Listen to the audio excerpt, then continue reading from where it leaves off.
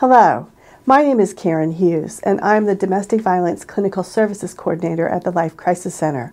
And I want to welcome you to Life Crisis Today. With me today is Michelle Gerlitzki. She's the Outreach Coordinator for the Life Crisis Center. And we're going to be talking about love shouldn't hurt. Hi, Michelle. Good morning. Welcome. Oh, relationships. This is a really tough times right now that we're going through in our society. And I also know relationships are the tension is bad, and relationships are struggling in some places. So why don't we talk about what is a caring relationship? How would you define that? I think an easy way to think about that is using an acronym, RELATE. Respect, equality in the relationship, listening, being aware of each other and what each other's needs are as a significant other couple, trusting each other, and just using empathy. Wow, that's a lot. So when somebody is in a relationship or beginning to get into a relationship and they're dating, all right, how I defined dating in my day was probably very different than what's going on now. How do people define dating today? Well, I think your point is positive because I do think that it's different for different people. I think dating can be on a spectrum for certain people. I think it depends on their generation, their age, their upbringing, their family belief systems. So I think it's just important to be aware that dating means different things to different people. And, you know, as we all are individuals, so is people, you know, their definition of dating. You know, I think that commonly it's when two people share common interest together and are hoping that that relationship will grow, maybe intimately. I also think as people go and they use the word love, you know, and oh my gosh, that can mean so many, like you just said with dating, it can mean so many different things as to how people define it. And I know that you and I have done outreach and we've put up posters where we say love is, and then people put stickies up, and then we have another poster that'll say love is not. So why don't we look at what is love?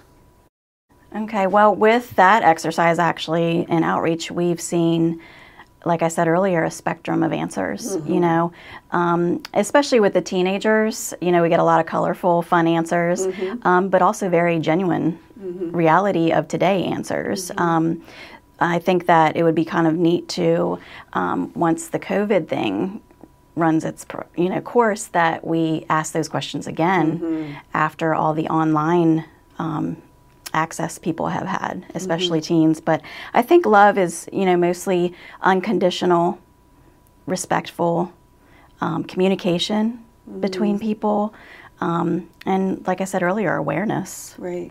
Can you go back to that word relate and all the acronyms you used for that? Right. Yeah. So, okay, that is love. So what love is not?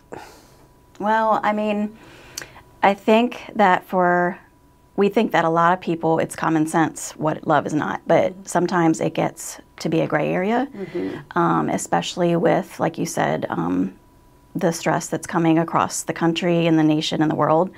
I think that the definition of not loving is something that is conditional, where a person is being controlling. There may be some harmful behaviors. It could be physical, emotional. Those are examples of not love. Right, right. And then it can also lead to abuse. And I know the Life Crisis Center works with people who have been abused. What is abuse? And I mean, I think what you just said with what love is not, it also leads into what is abuse. Well, what we see, unfortunately, daily through helping and healing victims and survivors, they share with us what that is. And it's physical, it's emotional, it's mental, sexual, financial. You know, examples that we've heard, real life examples, are hitting, choking, use of weapons, things that some people can't even imagine. Isolating from friends and family. making a person feel like they question themselves, those sort of things. Yeah. It's also about that power and control, that one partner has or exerts power and control over the other partner. Right. Yeah. So when we look at dating and not abuse and not love, not love, what is love, what are safe dates or safe dating? I feel like safe dating is the opposite of dating abuse. It's being mindful. It's being a mutual partner in a relationship, having respect for each other.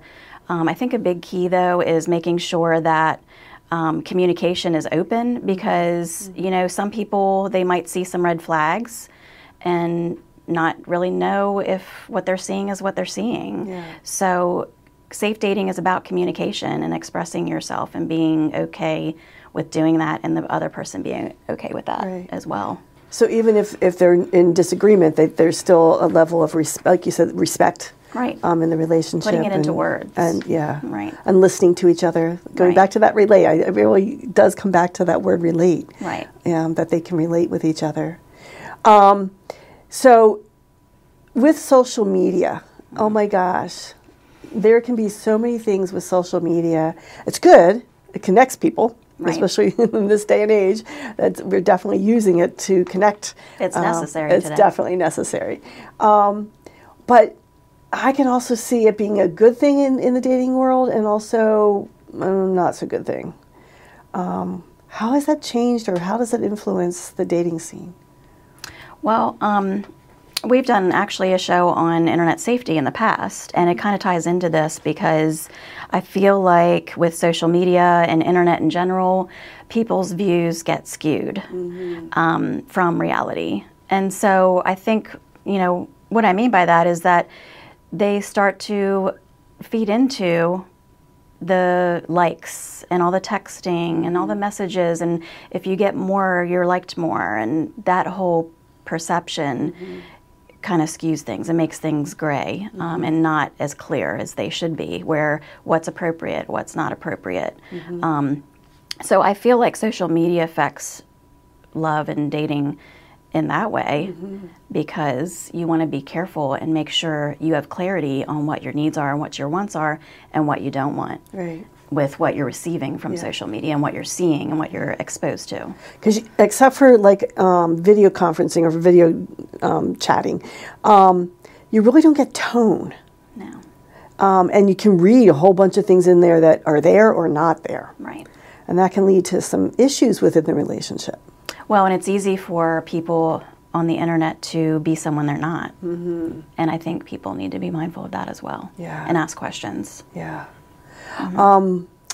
It can also lead to stalking issues. Cyber stalking as well as in-person stalking. It used to be just in-person stalking, like somebody following me type of thing. But now the cyber stalking, and you can do it like very under the radar. Right.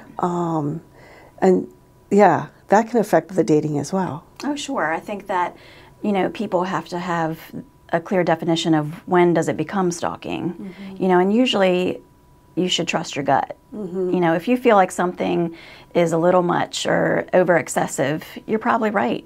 And you should look into that and, ask yourself, what should I do about this? Is this person over the top? Are they stalking me? Are they pressing the boundaries? And am I okay with it or not? Yeah.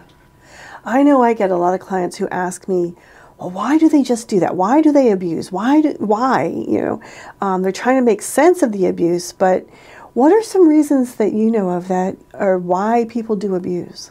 Well, you mentioned it earlier. One big factor is control.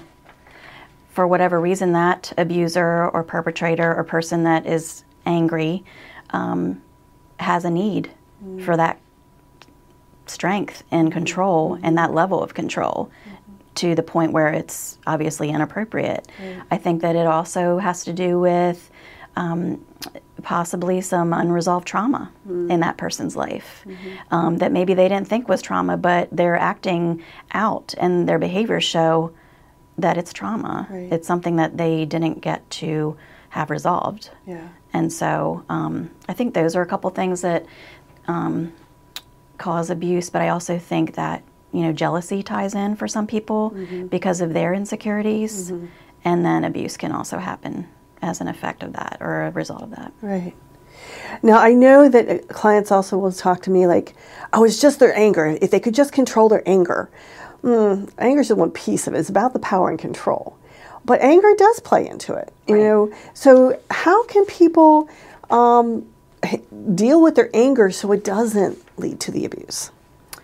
Well, in some situations, I think it's good to point out that the behavior as a result of anger is not okay. If they are not able to, or they choose not to, control their anger, they need to be aware from other people how their behavior affects those around them. So just pointing it out, using examples, asking questions about what you see so that that person kind of gets a bigger picture that's not an emotional reaction right then. If you ask them questions and they can see the bigger picture of what their anger is doing and what it can potentially do and what some of the consequences could be, sharing those consequences, I think that's a way to deal with anger. I like that you said choices and consequences, because that's what it's about, is people make choices and then there are consequences for their choices. So if they do start to act out on their anger rather than being angry but not acting on it, that can help as well. And choosing other ways as healthy outlets. You also mentioned communication, and I think that can be key. Exactly. Equal power or equal access to being able to communicate. Any words for that? Just remaining calm. Equality can be a result of calmness, sitting still, as some would say. Asking questions. Like I said earlier, just getting the brain thinking about the bigger picture of what's actually happening or could happen, or what those consequences could be if there was not equal power. Finding out each other's feelings, because usually, anger can build up if someone's misunderstood. Exchanging ideas for how to resolve whatever's causing the anger, finding a solution is equality. So being able to communicate what your needs are, what your questions are, but also listening to the other person. On both ends. On both ends, So if a person is dating and feels like, oh my gosh, this isn't a good, safe date, or if someone is worried about a friend or a family member, how can they get help? What should they do? How can they help the person? Well, I think friends can believe friends. I think one of the most important things for any of our survivors that have shared with us is, that they were believed when they finally had the bravery to share what happened in their relationship or whatever their situation was. Helping the person create some sort of safety plan that they're comfortable with. Because one person may not be comfortable with the safety plan thought at all. One person might be ready for a lengthy safety plan. Making sure that the person knows they do not deserve abuse. Nobody deserves abuse, regardless of how much anger there is, whatever the scenario is. And just, like I said a couple times already, asking questions to kind of help that person process what's been happening. And resources. What resources are there if people really want to reach out? Well, I have a list, so I'm going to read some. National Teen Dating Abuse Helpline is one that we use, which is 1-866-331-9474. There's RAINN, which is RAINN, which stands for Rape, Abuse, Incest National Network. That's a huge one, huge resource. 1-800-656-HOPE or 4673. And then there's a few websites that people can use, especially youth. All www.breakthecycle.org, thesafespace.org, and that'snotcool.com. That's a cool one. And then safeyouth.org is another one for the youth or teenage. great. Well, wow, Michelle, you've given us a lot of information today, and I know the Life Crisis Center is there for people as well. And, yes. So I want to thank you. Thank you for giving me the opportunity to share the important information that we discussed. And there are resources for you if you do need to reach out. The Life Crisis Center is there to help you.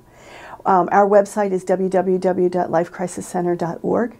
We also are on Facebook, we're on Instagram, we have a hotline. Our hotline number is 410-749-HELP. Again, that number is 410-749-4357. And if you don't want to talk to somebody and want to chat to somebody, we do text to chat, and that number is 898-211. You do have to put in your zip code. Please don't do this alone. Make sure if you need help that you can reach out, because the Life Crisis Center is there for you. I also want to thank PAC 14 for helping us provide this show today. And thank you for coming.